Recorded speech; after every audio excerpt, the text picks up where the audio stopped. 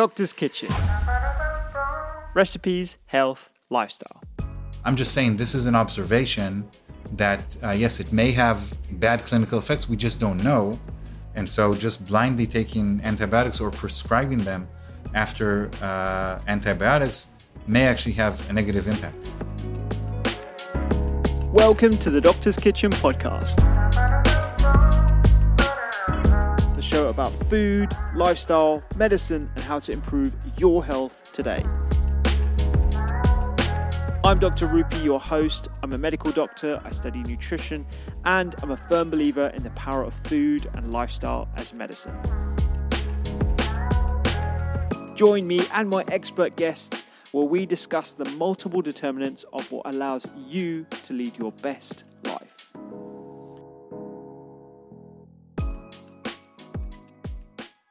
Can an algorithm help us eat better? That's the question I'll be discussing with my guest today, Professor Eran Segal, a professor at the Department of Computer Science and Applied Mathematics at the Weizmann Institute of Science, heading a lab with computational biologists and experimental scientists who have extensive experience in machine learning and computational biology, allowing them to decipher how something as complex as diet interacts with something infinitely more complex, us. Our genes, microbes, and unique environments are obviously going to impact how we respond to different foods and diets. And Professor Segal is on a mission to figure out how we can use his favorite tool, algorithms, to help us eat according to our unique biology. We first dive in to our unique blood sugar responses and their seminal paper published in Cell that demonstrated the drastically different responses we all have and potential reasons why. We also talk about how we calculate GI and GL indices and what's wrong with them, what happens when we have a high blood sugar excursion after a high refined carbohydrate meal, for example, and the dangers of gamifying our diet too much. Plus, we look into the future with the Human Phenotype Project, which is mind-boggling, the role of fecal transplants, and I also invite Professor to give us a snapshot of how we practice nutritional self-care in the future with all the omics. Remember, you can watch this podcast on YouTube. Just type in Doctor's Kitchen and you'll be able to find our smiley faces as we discuss personalized medicine. You can also check out the Doctor's Kitchen newsletter, Eat, Listen, Read. Every single week, I send you recipes, something to listen to, something to read. Plus, you can download the Doctor's Kitchen app for free from the App Store. We have over 1,000 reviews, averaging over 4.8 and hundreds of recipes that you can filter according to health goals, whatever your goal is. On to my conversation with Professor Eran.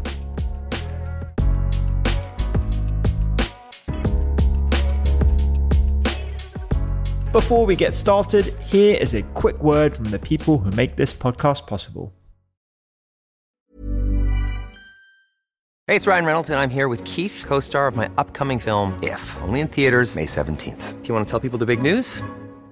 All right, I'll do it. Sign up now and you'll get unlimited for $15 a month and 6 months of Paramount Plus Essential Plan on us. MintMobile.com/switch. Upfront payment of $45 equivalent to $15 per month. Unlimited over 40 gigabytes per month. Face lower speeds. Videos at 480p. Active Mint customers by 531.24 get 6 months of Paramount Plus Essential Plan. Auto renews after 6 months. Offer ends May 31st, 2024. Separate Paramount Plus registration required. Terms and conditions apply if rated PG. Hey, Dave. Yeah, Randy. Since we founded Bombas, we've always said our socks, underwear, and T-shirts are super soft. Any new ideas? Maybe sublimely soft. Or disgustingly cozy. Wait, what? I got it. Bombas. Absurdly comfortable essentials for yourself and for those facing homelessness. Because one purchased equals one donated. Wow, did we just write an ad? Yes. Bombas. Big comfort for everyone. Go to bombas.com/ACAST and use code ACAST for 20% off your first purchase.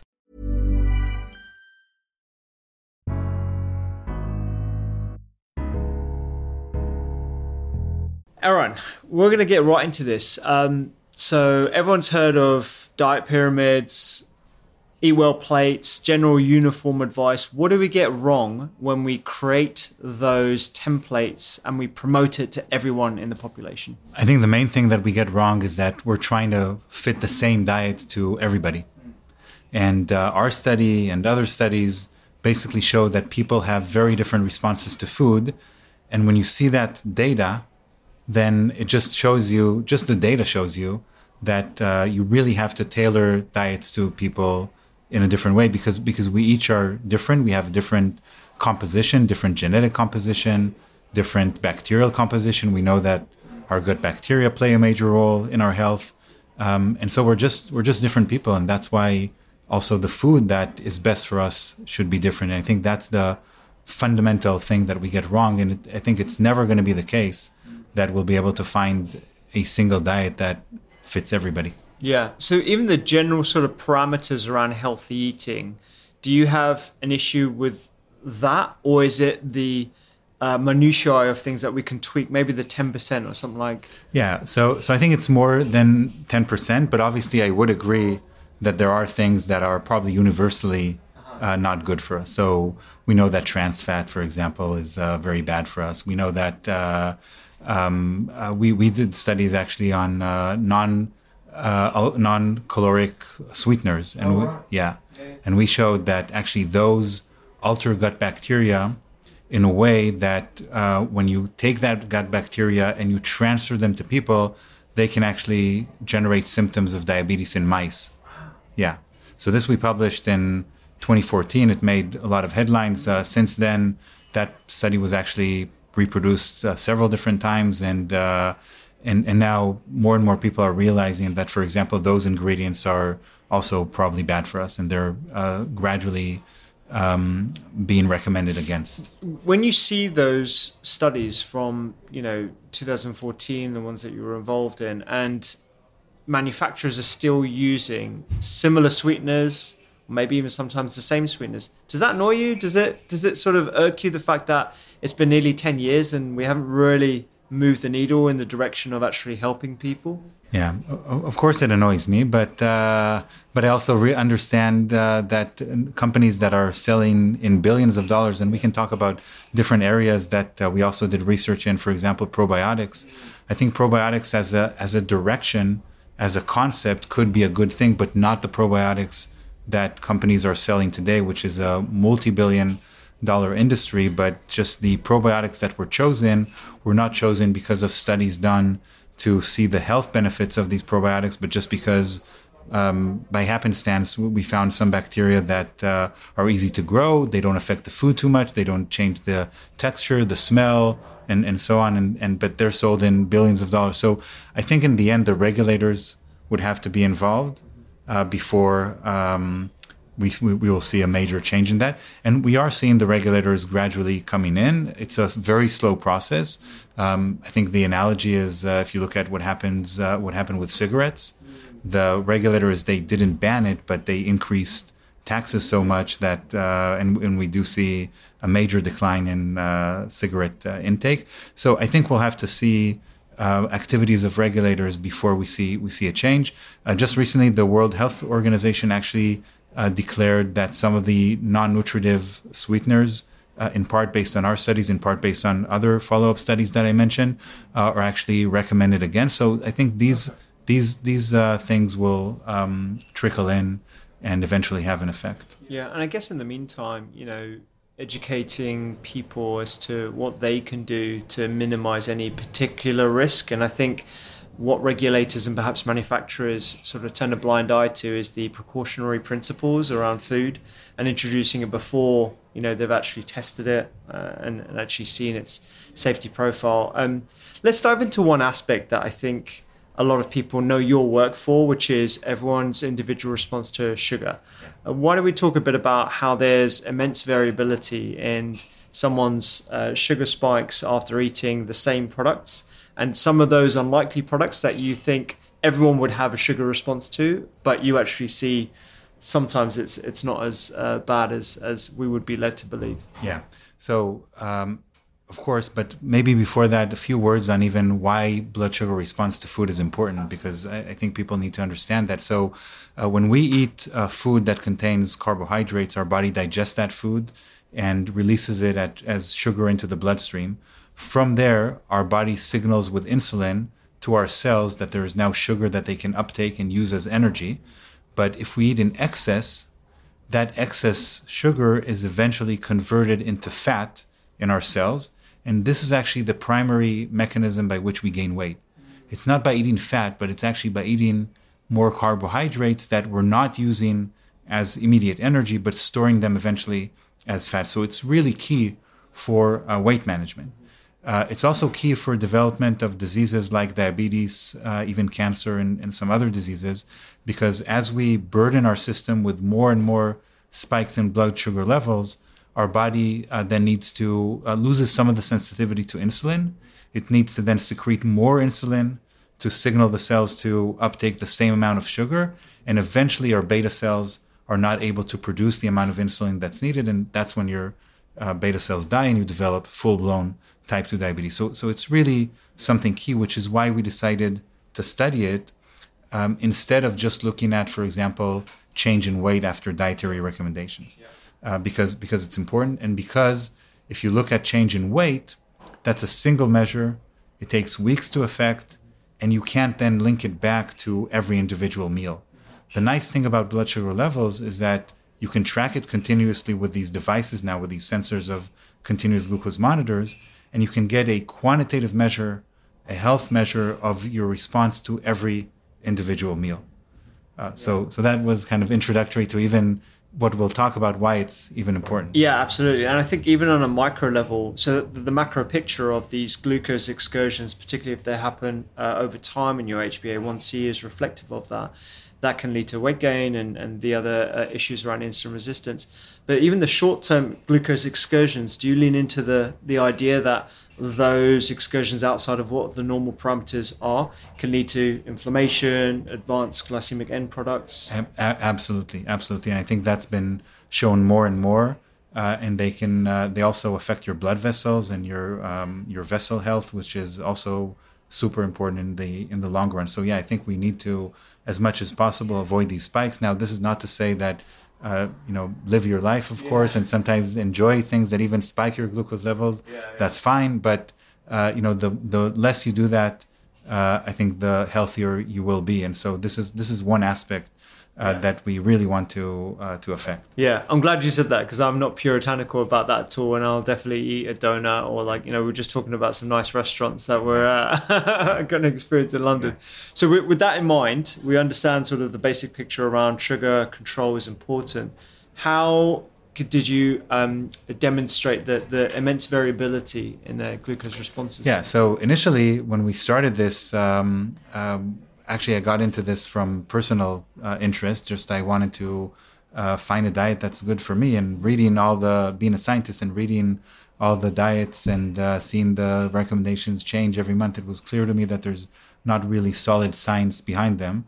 So I started experimenting with myself, and I saw, to my great surprise, now it's less of a surprise, but back then, that when I ate just chocolate or ice cream, my blood sugar levels just didn't spike. Oh, you were one of the lucky ones. Yeah. Oh, right. Okay. So that greatly, that was a shock. And after the first day, I remember telling friends that this is probably not true, so I'll do it again. And I did it again and again and again.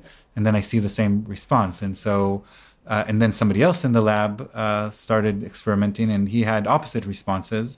So then we knew that, okay, this is a surprise. We have to study this on a large scale. And so what we did was recruit 1,000 people and connect them to these devices, the continuous glucose monitors, the CGMs, and then just have these people log on a diet app that we developed, all their food intake. And just to standardize things, we also provided ourselves the breakfasts, very simple breakfasts, just either 4 slices of bread, 4 slices of bread with butter, or just pure glucose.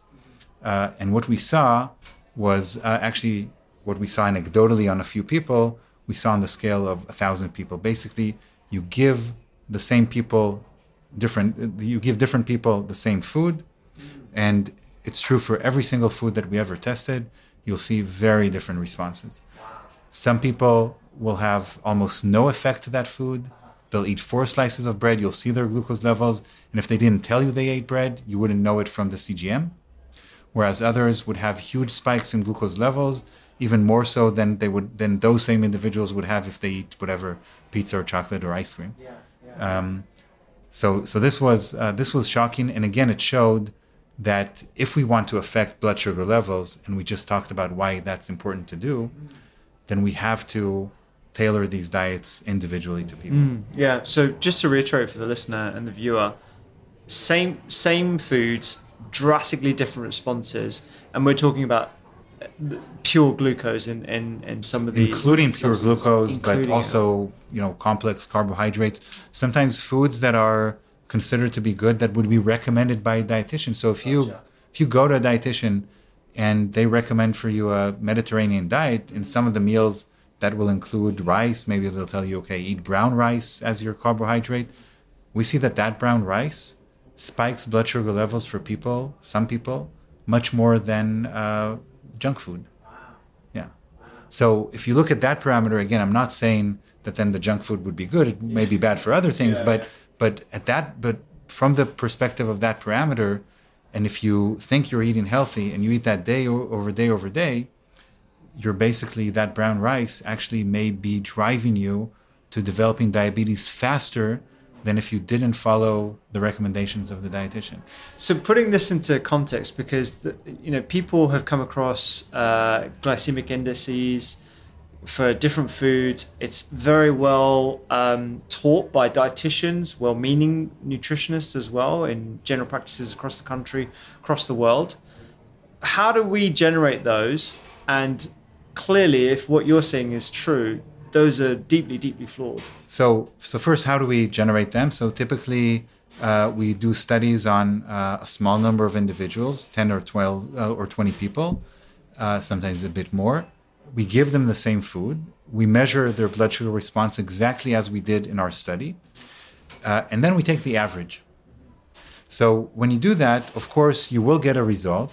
And it will be true that some foods will have a higher glycemic index than others. What that means is that the average of those 20 people that you measured is going to be higher than the average for even those same 20 people when measured on a different food. But, and this is the key point, if you look at the average, of course, the average of 0 and 20 is 10.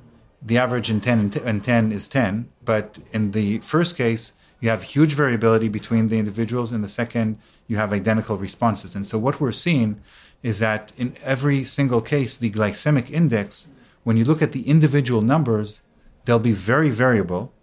So what does that mean for you as an individual? If you don't know if you're one of those that contributed the low number or the high number to the average, of course, you don't know if that particular food is good or bad for you. Yeah. So that's why, yes, you can measure the glycemic index. It's also true, this is the average of the food, but because of the very high variability, which is greater than the differences in the averages, it's very hard to put together a diet that would be good for every individual based on the glycemic index. Do you think, given everything that you've been studying for this amount of time, we should completely disregard these indices?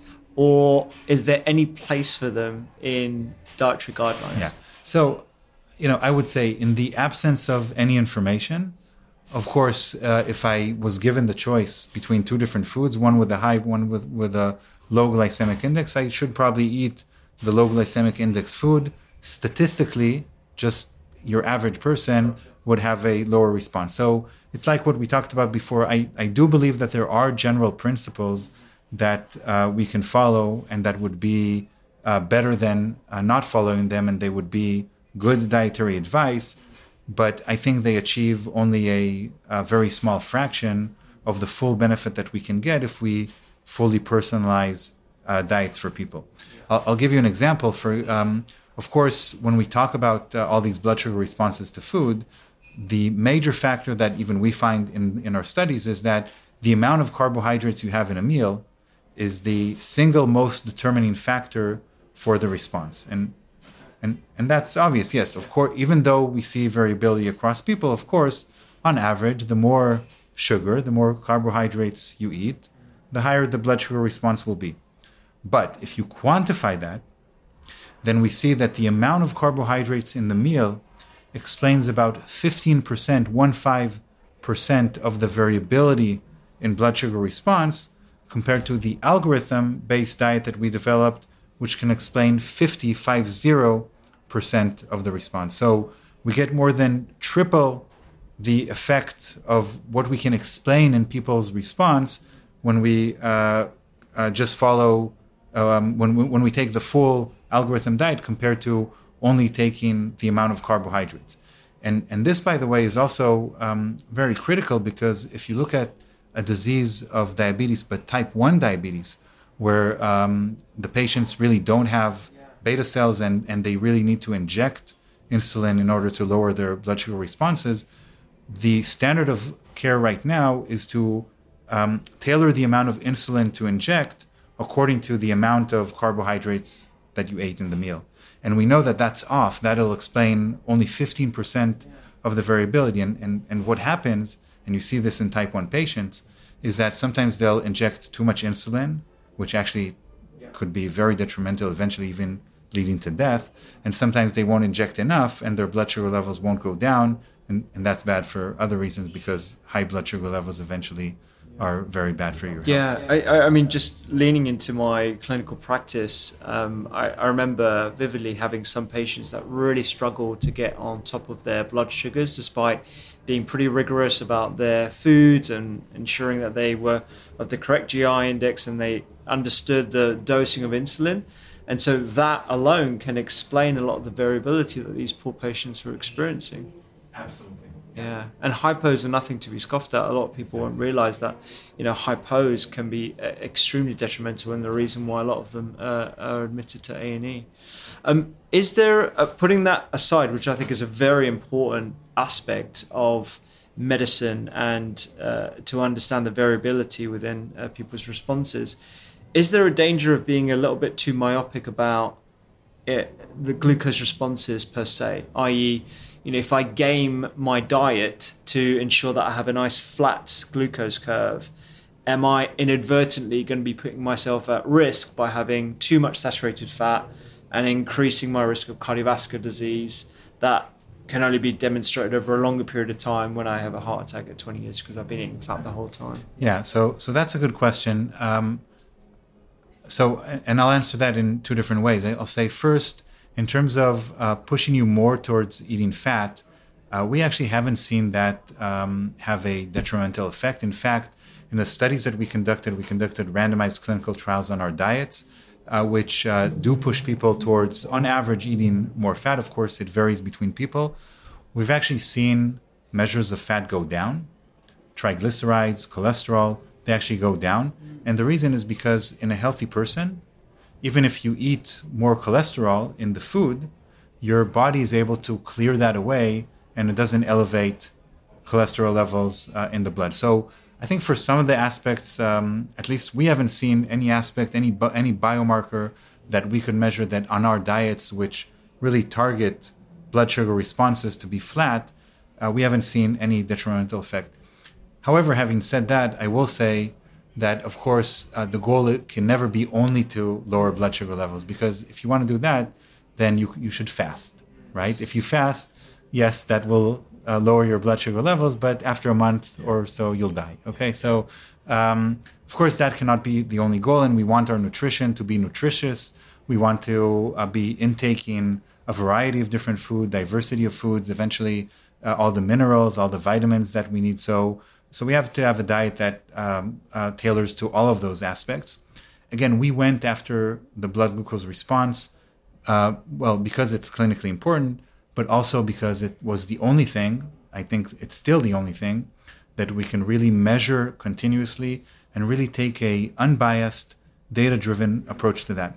I'd love for us to be able to measure inflammatory markers on a continuous basis, fat, lipids, and so on in the blood, but we just don't have the technology to be able to measure that. On the day that we'll be able to take exactly the same approach that we did for glucose to looking at many other aspects. And until we do that, I think we just have to diversify our foods while maintaining low blood sugar levels. Yeah. On the subject of biomarkers, I really want to get to the Human Phenotype Project.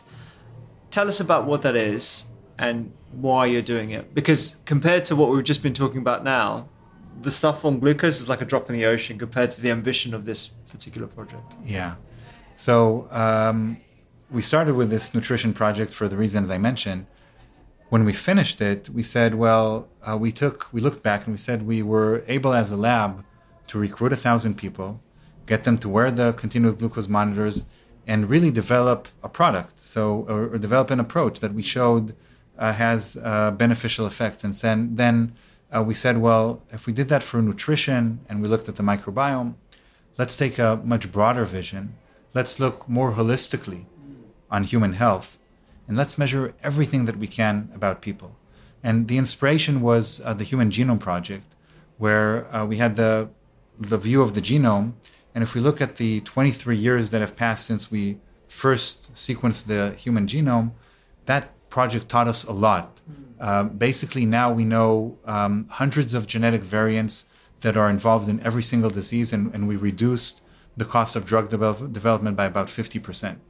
But then when we looked back at that, we said that's amazing, transformative, but it's only the human genome. It doesn't take into account any of the environmental factors, nothing about what we eat, how we exercise, and where we live, and so on and so forth. And so we drew basically on the ability to execute these projects like we did, and the Human Genome Project to come up with now the Human Phenotype Project, which really aims to eventually measure everything about people in as many time points as possible and track them longitudinally. And so to do that, that's what we've been doing for the past 5 years. We set up a clinic at my lab.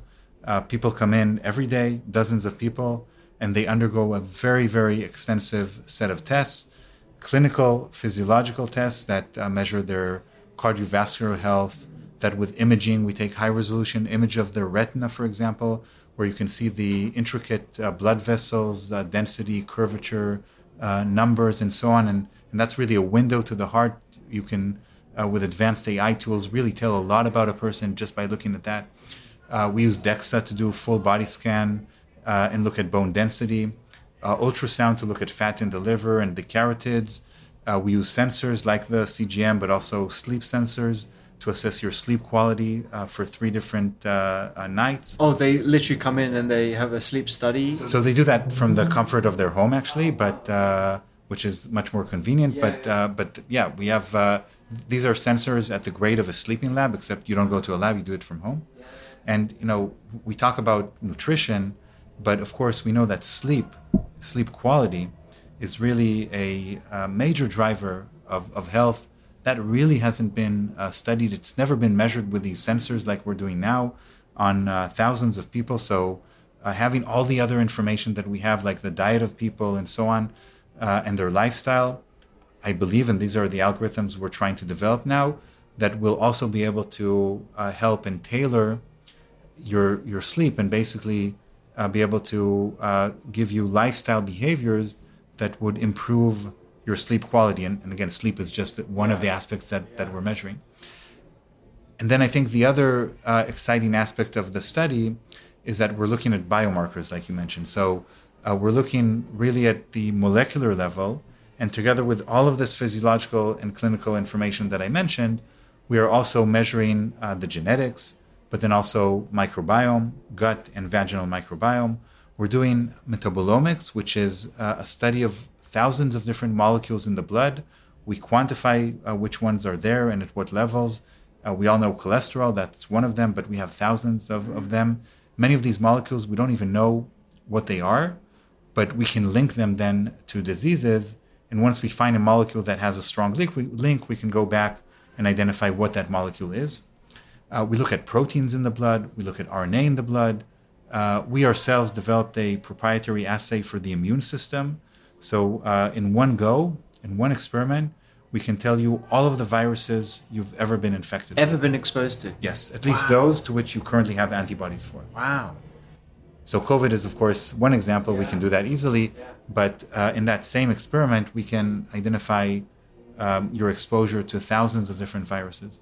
And this really has meaning. So actually, we never published this, but one of the correlations we found was between Epstein virus infection, which many people are affected by, and a disease called multiple sclerosis. Yeah.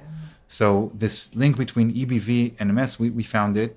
We didn't publish it because it was just an association, And then we saw last year there was a beautiful study published by the data based on the U.S. military, where they tracked soldiers for 25 years, and they saw that EBV infection actually was predisposing people for development of MS. So a lot of these associations can really have meaning. And again, this is just one virus and one disease. We have it for all the viruses, and we can measure all of the different disease outcomes. EBV, my ears picked up there because a lot of functional medicine practitioners will specifically ask about a history of EBV infection. And there is certainly loads of association, whether it's causative or not, who knows, but certainly there does appear to be a pattern that warrants further investigation. And if you can get this bank of information, these biomarkers, then we can begin to tease out who's going to be more at risk of previous EBV infection and autoimmune conditions like MS. Yeah. So that's really the vision, to be able to profile people very comprehensively. And I believe that this human phenotype project that we developed is the most deeply phenotyped cohort that currently exists. And the vision is to track a very large number of such individuals. We profiled 12,000 so far, but our next milestone is to hit 100,000 and do it not just in Israel, but also in additional countries. And I think this is the type of data that will allow us to move from reactive medicine to preventative medicine, where we'll be able to identify biomarkers that basically tell you where you are on the trajectory to developing disease or to staying healthy, and be able to initially just tell you that trajectory, and then at the second stage also be able to intervene and move you back to, give you advice that will move you back to the trajectory of staying healthy. Yeah, I'm a huge proponent of what gets measured gets managed. I think that's a common term that everyone's coming around to the idea of. And I think our current suite of tools, particularly in preventative cardiology, are limited in that, there's still arguments raging around LDL cholesterol, ApoB containing lipoproteins, all these different biomarkers that we have. But what I thought was quite interesting about your project is that you're trying to look for novel biomarkers that we wouldn't have even thought of and no one has even discovered yet. Talk to us a bit about how you're doing that within the field of acute myocardial infarctions and preventative cardiology. Exactly. So I think if you take any marker like LDL cholesterol, which people are arguing about, I think it again goes back to personalization. That's my hypothesis, that if you were able to overlay on top of that other biomarkers, maybe you'll find a stratification of the population in which for some individuals, high LDL cholesterol, maybe they go with some other biomarkers that are either protective or that mitigate the effect of the high LDL cholesterol levels in those individuals, but do not in other individuals where those biomarkers are absent, and that stratification will allow you to get a more precise picture.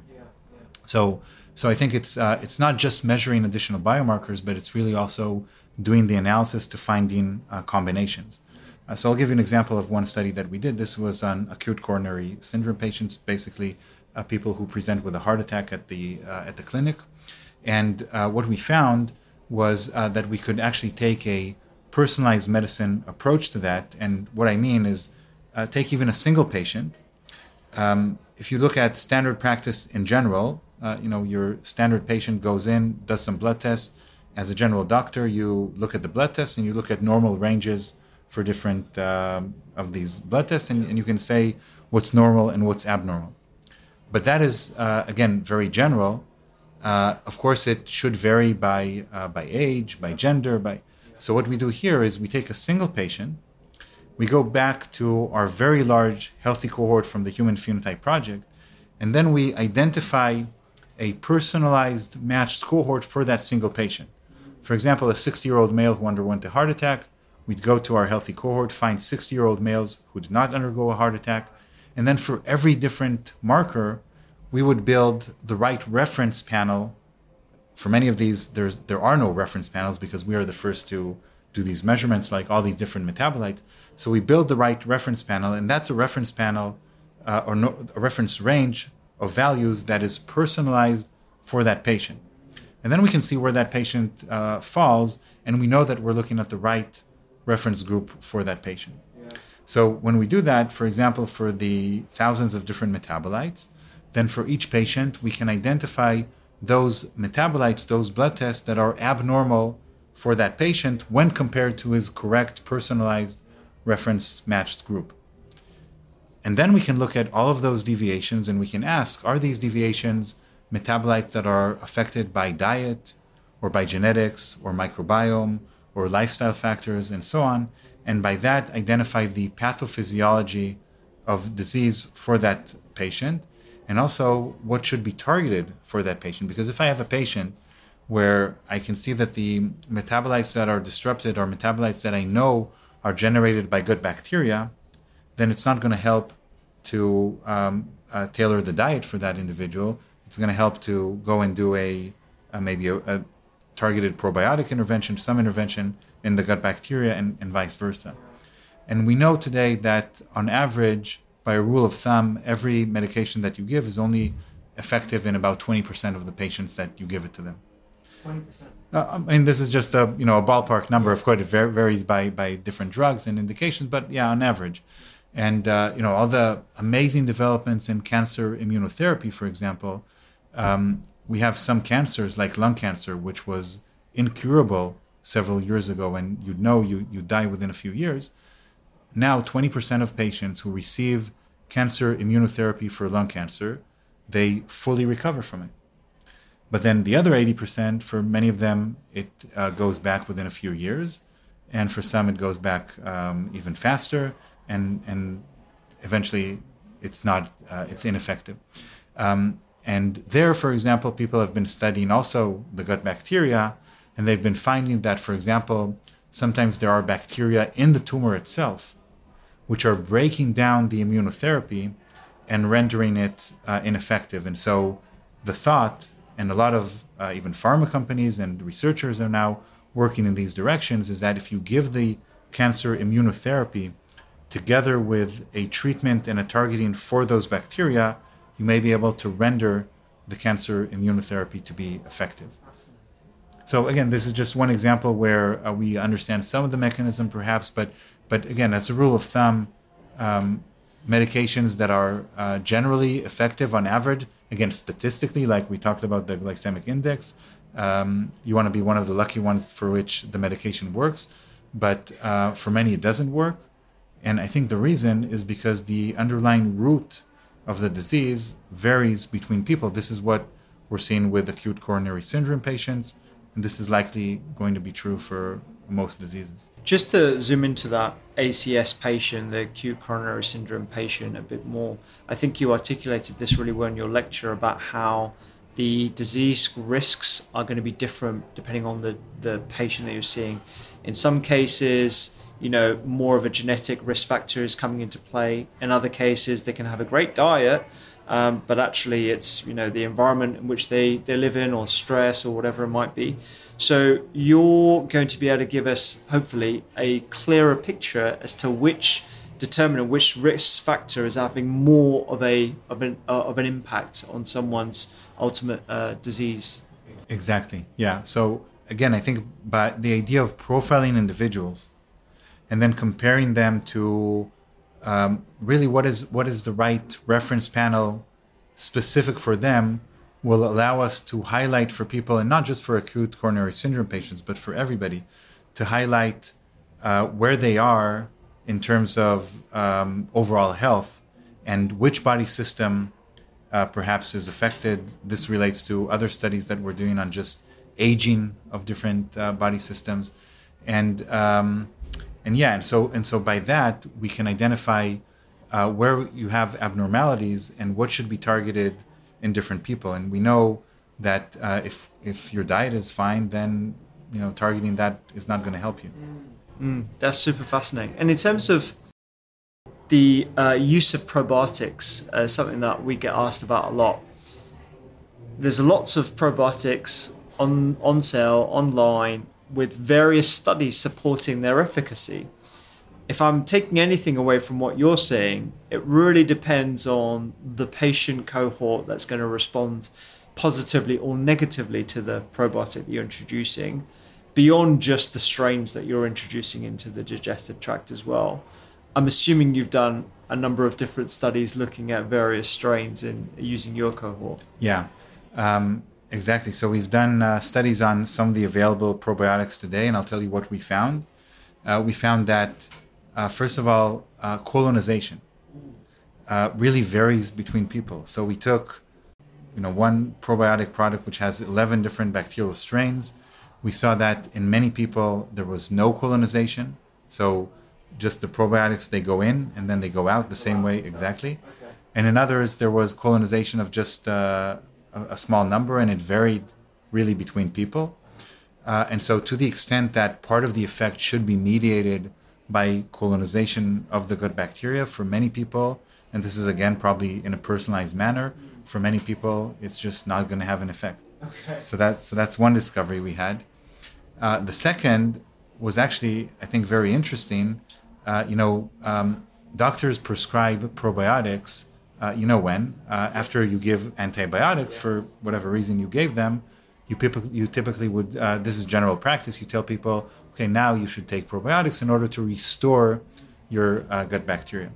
So what we found is that if you give probiotics after antibiotics, then in contrast to the lack of colonization we saw before, after antibiotics we see much more extensive colonization because the antibiotics basically clear the niche, allowing for probiotics to now thrive. But then what we discovered is that colonization of the probiotics actually delays significantly restoration of your original microbiome. So if you had a healthy and good microbiome, and now you got infected by some bacteria, you had to use antibiotics, and of course you should use antibiotics, then taking probiotics after that would delay significantly, by even months, restoration of your original microbiome. So this general advice that we're giving people has many issues that we weren't aware before the studies that we did. This was actually part of an episode of 60 Minutes in the US. Oh, really? Yeah. We went on that show to talk about these discoveries. Wow, that's brilliant. We'll link to that in the show notes for sure. So that's a case of where the probiotics are doing a great job of colonizing, but the net effect is actually something that you don't want. Probably negative, exactly. So we didn't study the long-term clinical impact of not restoring your original microbiome, but I'm just saying this is an observation that, yes, it may have bad clinical effects, we just don't know. And so just blindly taking antibiotics or prescribing them after antibiotics may actually have a negative impact. Those who are taking probiotics where it's just going in and going out, it's probably not doing any harm, except it's costing you money. Exactly. Yeah.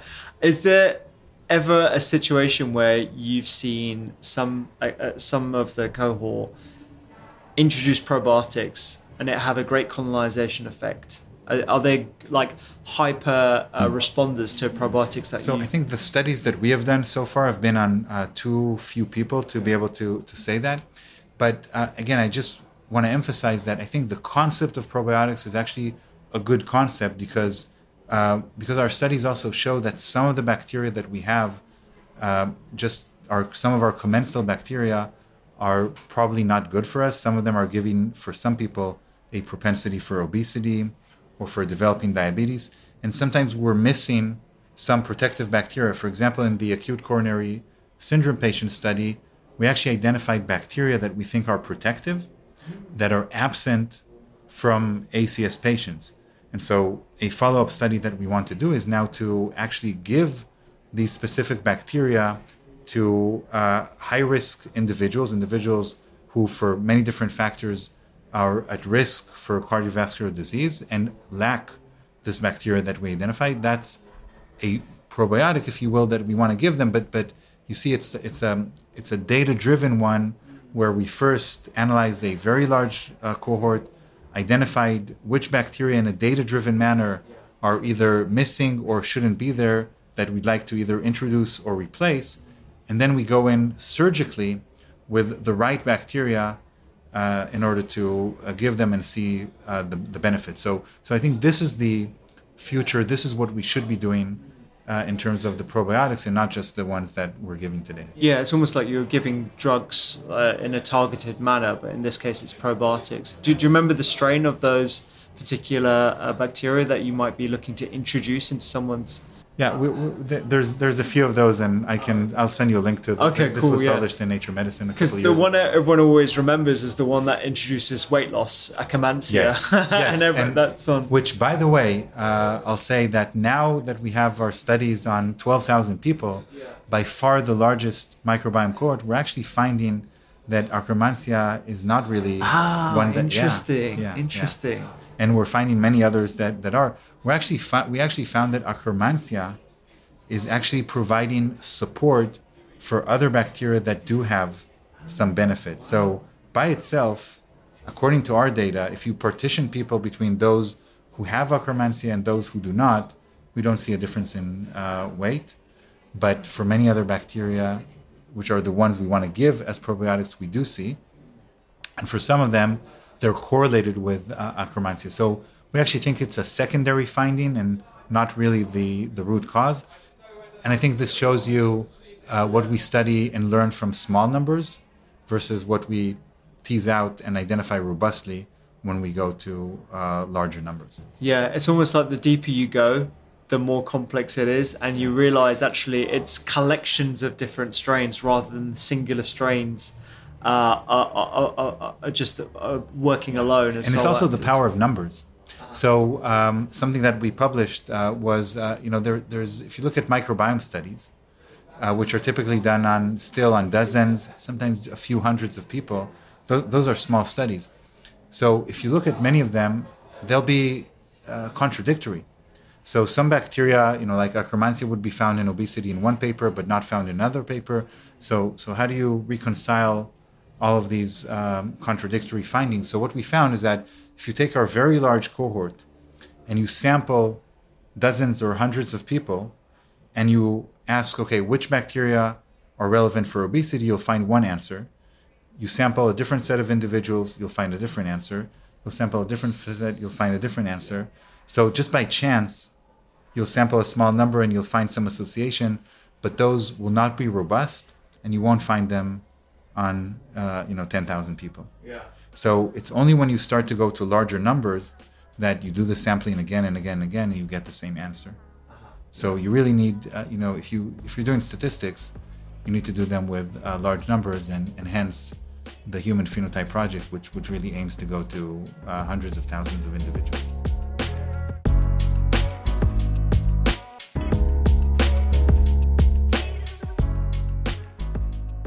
In terms of the next milestone, it sounds like it's 100,000. In reality, if we're really going to get precise about genomics and dietary advice that's truly personalized, introducing other biomarkers and metabolomics, etc., all the omics, how many people do you fathom you'd need to have in order to get to that level? So I think the more that we'll be able to get more and more accurate results. I think with the 12,000 that we already have been able to make a lot of discoveries. I think we'll be able to make another major leap with 100,000. And then once we go to, hopefully we get there, and then I'm not sure if it'll be me, but maybe somebody else will take the next leap to 1 million.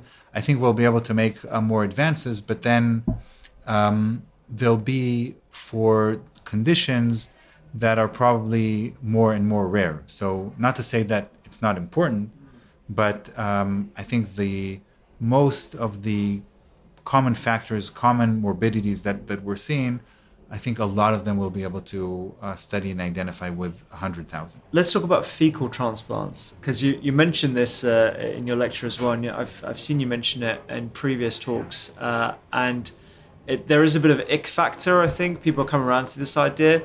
But what I thought was interesting is actually you're using the donor's own matter. So what kind of things have you gleaned from the studies you've done thus far, and in which particular areas are you concentrating? So we've done this for atopic dermatitis, a disease of the skin, a very prevalent disease in about 20% of children, 10% of adults to various degrees.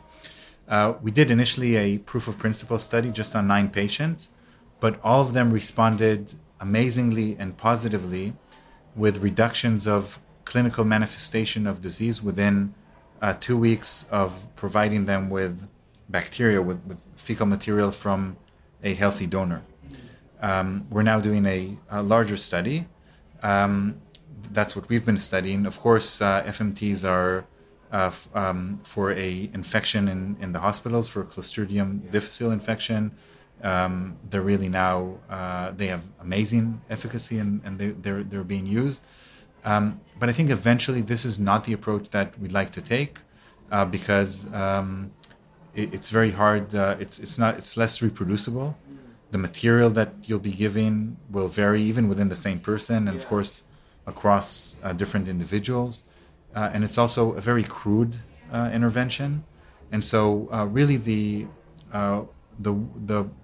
where we're going is to try and do it much more surgical. So to identify the specific bacteria that are the ones providing the therapeutic benefit, extracting them, growing them in a GMP facility, and then providing them as a data-driven probiotics, if you will, to patients and seeing if that can be beneficial. And I believe that by choosing the right bacteria, we can have an impact on virtually every human condition. There's even FMT studies, not that we did, that others did, on autism, showing, in autism, there's also an association with various GI tract issues.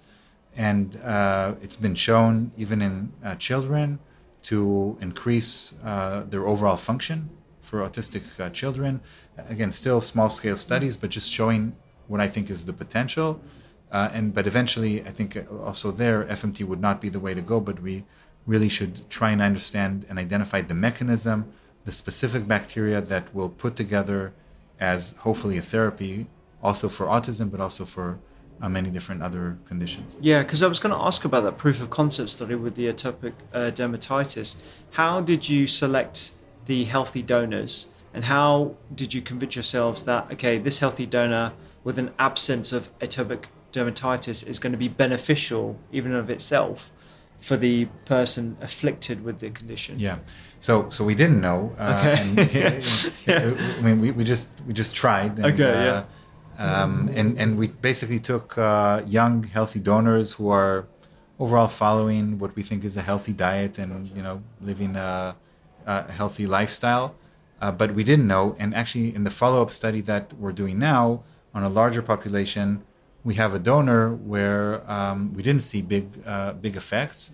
We switched to a different donor, and now we are seeing big beneficial effects. So there's no doubt that the donor is going to matter. The studies that were done so far are still at too small of a scale, both our studies and in general FMT studies, because they're also hard to execute.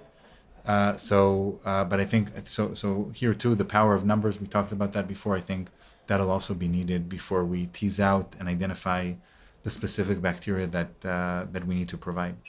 On that note, around being more surgical about probiotics, everyone seems to focus on the bacteria that you find in the digestive tract, but down there it's not just bacteria, right? You have nematodes, fungi, viruses. How can we determine that it's not a collection of other microbes that might have a supportive role for the bacteria that aren't also enabling that effect that you see? That's a great question, actually, and we don't know that, and until we actually go in with the specific bacteria and compare it to the FMT, we won't know the answer. And you're right, but it's also not just the other viruses and fungi. It's also, when you take a fecal matter, it contains other proteins and other elements and metabolites that are secreted by these different living creatures that we have. So it may be part of the effect of those. So actually, I think that's a great scientific question, which we are and everybody is aware of, and we won't know until we actually go in surgically with some bacteria. So again, the approach that we're taking is we're using, because it's not realistic to do an FMT from hundreds of people to tens of thousands of recipients. We're taking a data-driven approach by analyzing our population of 12,000 people to identify there from the very large scale data which bacteria are relevant for which indication. And then hopefully by finding those robust findings and going with those bacteria in, those will actually, that'll increase the chance that these bacteria will have an effect. So I think that's our best shot on goal for that. Yeah, no, I agree. I think taking that data-driven approach, using the tools and the knowledge that we have today is almost like the next point of the proof of concept step to take when it comes to these studies. And I guess, like, if we sort of fast forward 5, maybe 10 years in the future, and you have these collection of metabolites from all these different cohorts, and we have a lot more robust understanding about these associations and how much diet, genomics, and all the other risk factors play, how do you see the future of medicine? You know, do people need to see a doctor or need to see the surgeon? Can we really envisage a world where everything is essentially individualized and personalized, from your diet, your exercise routine, your supplement routine, your herbal medicine routine, if that's included in that smorgasbord of treatments? What is your sort of vision in that respect? Yeah, so actually I think we'll never, and we don't want to take doctors out of the equation. I think we want to just empower doctors with much more sophisticated tools that really provide them with more information so that they're not in the dark, so that they don't just prescribe probiotics after antibiotics without knowing what effect that will have, right? Like we talked about before. So I think it's really about empowering doctors on the one hand, but also empowering patients and just people with the ability to have tools to track their health on a continuous basis. Again, not obsessively, not all the time, and of course enjoy life and so on. But I think we can move a lot of the testing that we're now doing on occasion in the clinic, and many people are not compliant with. We can move that to the comfort of our home, using technologies, using the smartphones that we all carry, using smart watches, using other sensors. And then when there are issues, we would then go to an educated person, we would go to a doctor, but that doctor would also understand what we have been measuring, would know how that all links up with previous findings, and would be able to give us better advice, empowered by all these data and discoveries that have been made. You've got a fancy lab with lots of all the tools that everyone could want, you know, as a computational biologist. If there were a selection of biomarkers that people should get regularly tested of all ages, and you've only got 5, a maximum of 5, which ones do you think we should be leaning into more?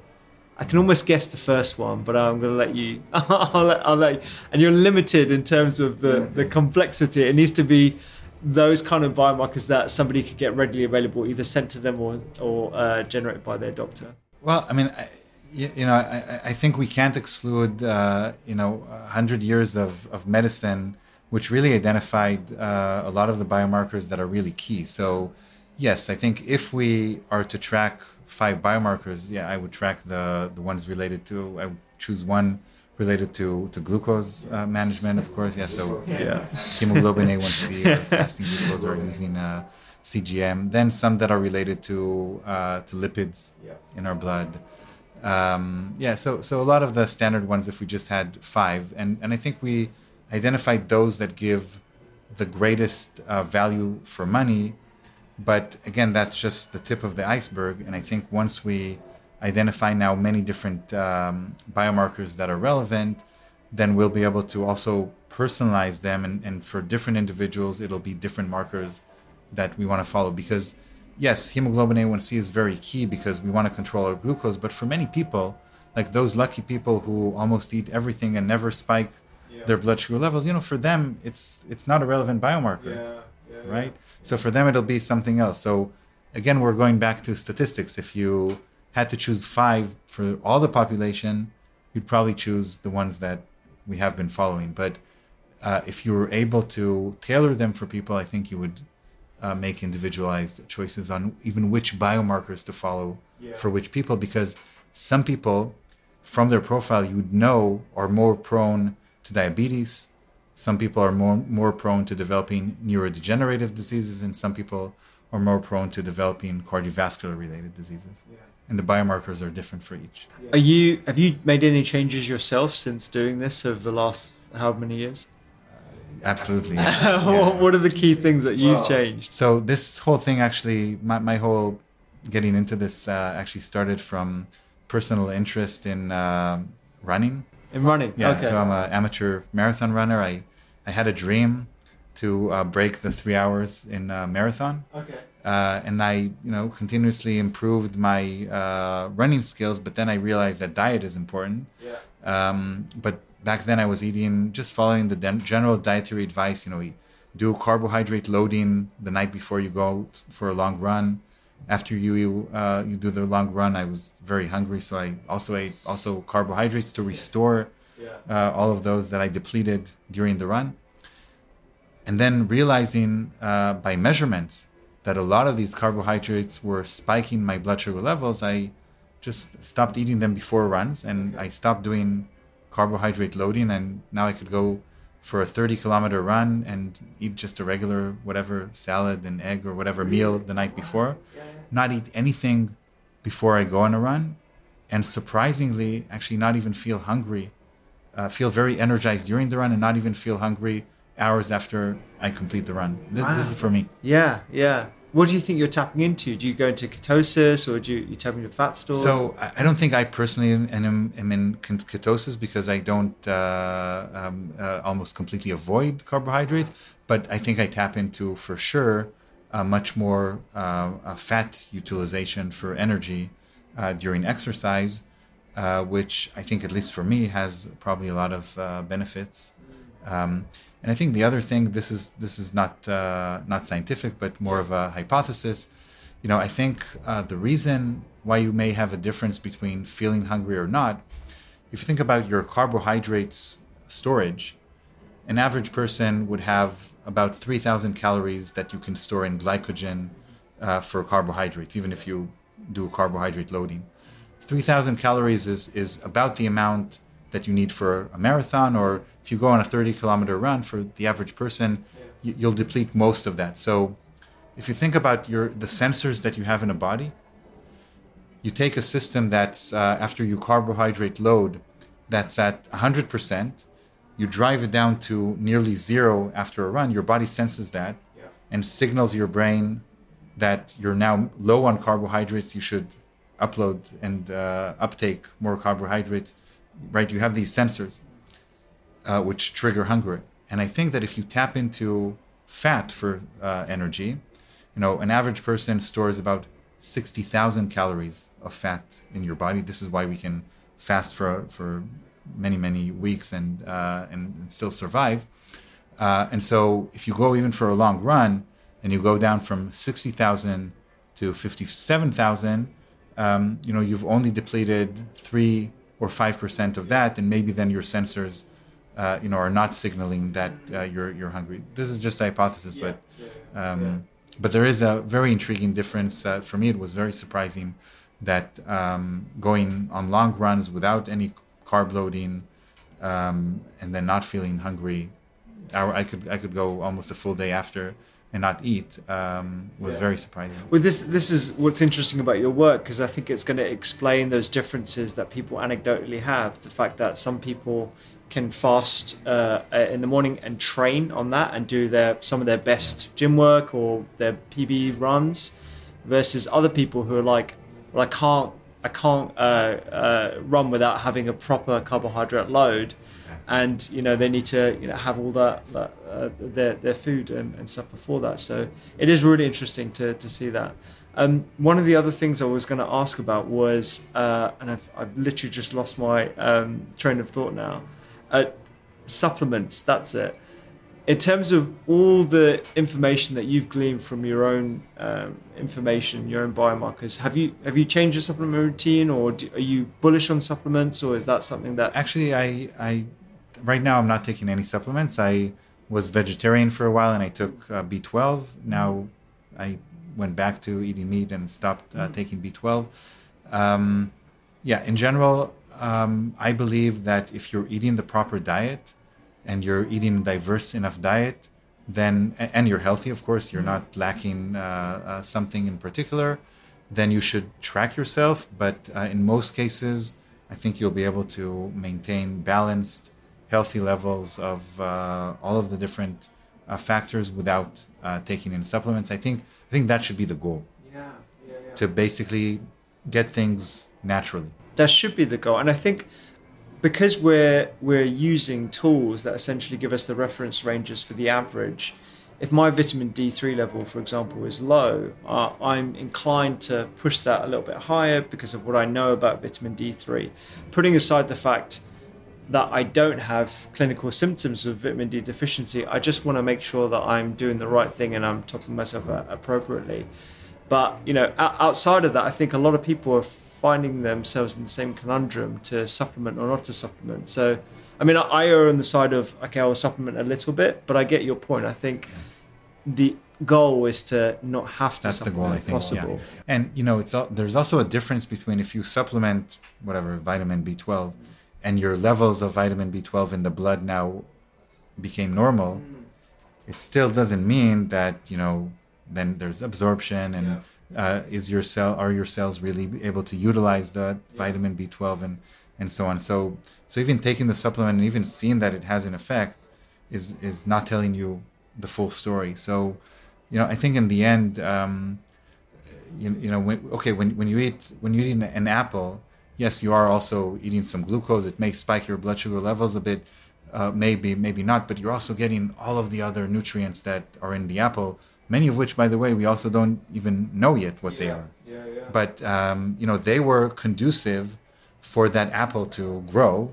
So I think by that analogy, eating whole foods, eating less processed foods, that every processing that we do to the food, it alters it, takes away some ingredients that were relevant for its growth and maybe introduces some other ingredients during the process that are not good. So, I think eating naturally, healthy, whole foods that are right for you, I think that would be what we should strive for. That's what I strive for. Yeah. Well, you're a shining example of that. You mentioned that you're looking for collaborators across the world. We actually had Professor Kuna on the podcast who does the South Asian biobank study as a complement to the UK biobank, because South Asians are underrepresented. We have lots of risks of type 2 diabetes and the like. What kind of collaborators are you looking for and in which geographical regions? Yeah, so we are looking to expand the Human Phenotype Project, as I mentioned. We're really looking for expanding it, not just by the number of people, but also culturally, ethnically, genetically. Any population. I think the UK has a diverse population, much like we have in Israel, but different type of diversity. So here would be a great place to open up a site and open up a clinic that would do all this very extensive profiling. And I think we'll learn different things. And when we'll combine it with the other data sets that we have, we'll be able to also arrive at much more robust findings that are not just specific to the Israeli population that we've been studying so far. So if anybody's hearing this and is interested, we basically have a platform where we can very efficiently, at relatively very low cost, speed up profiling of individuals with everything that we have been doing, or even a subset of that.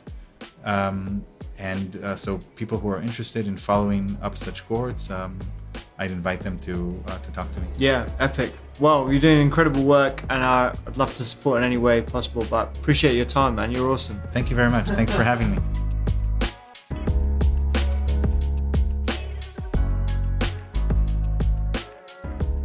Thanks so much for listening to this episode of the Doctor's Kitchen podcast. Remember, you can support the pod by rating on Apple, follow along by hitting the subscribe button on Spotify, and you can catch all of our podcasts on YouTube if you enjoy seeing our smiley faces. Review show notes on the doctorskitchen.com website and sign up to our free weekly newsletters where we do deep dives into ingredients, the latest nutrition news, and of course, lots of recipes by subscribing to the Eat, Listen, Read newsletter by going to thedoctorskitchen.com/newsletter. And if you're looking to take your health further, why not download the Doctor's Kitchen app for free from the App Store? I will see you here next time.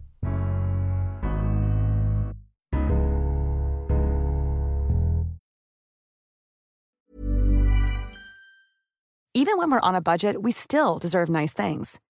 Quince is a place to scoop up stunning high-end goods for 50 to 80% less than similar brands. They have buttery soft cashmere sweaters starting at $50, luxurious Italian leather bags, and so much more. Plus, Quince only works with factories that use safe, ethical, and responsible manufacturing. Get the high-end goods you'll love without the high price tag with Quince. Go to quince.com/style for free shipping and 365-day returns.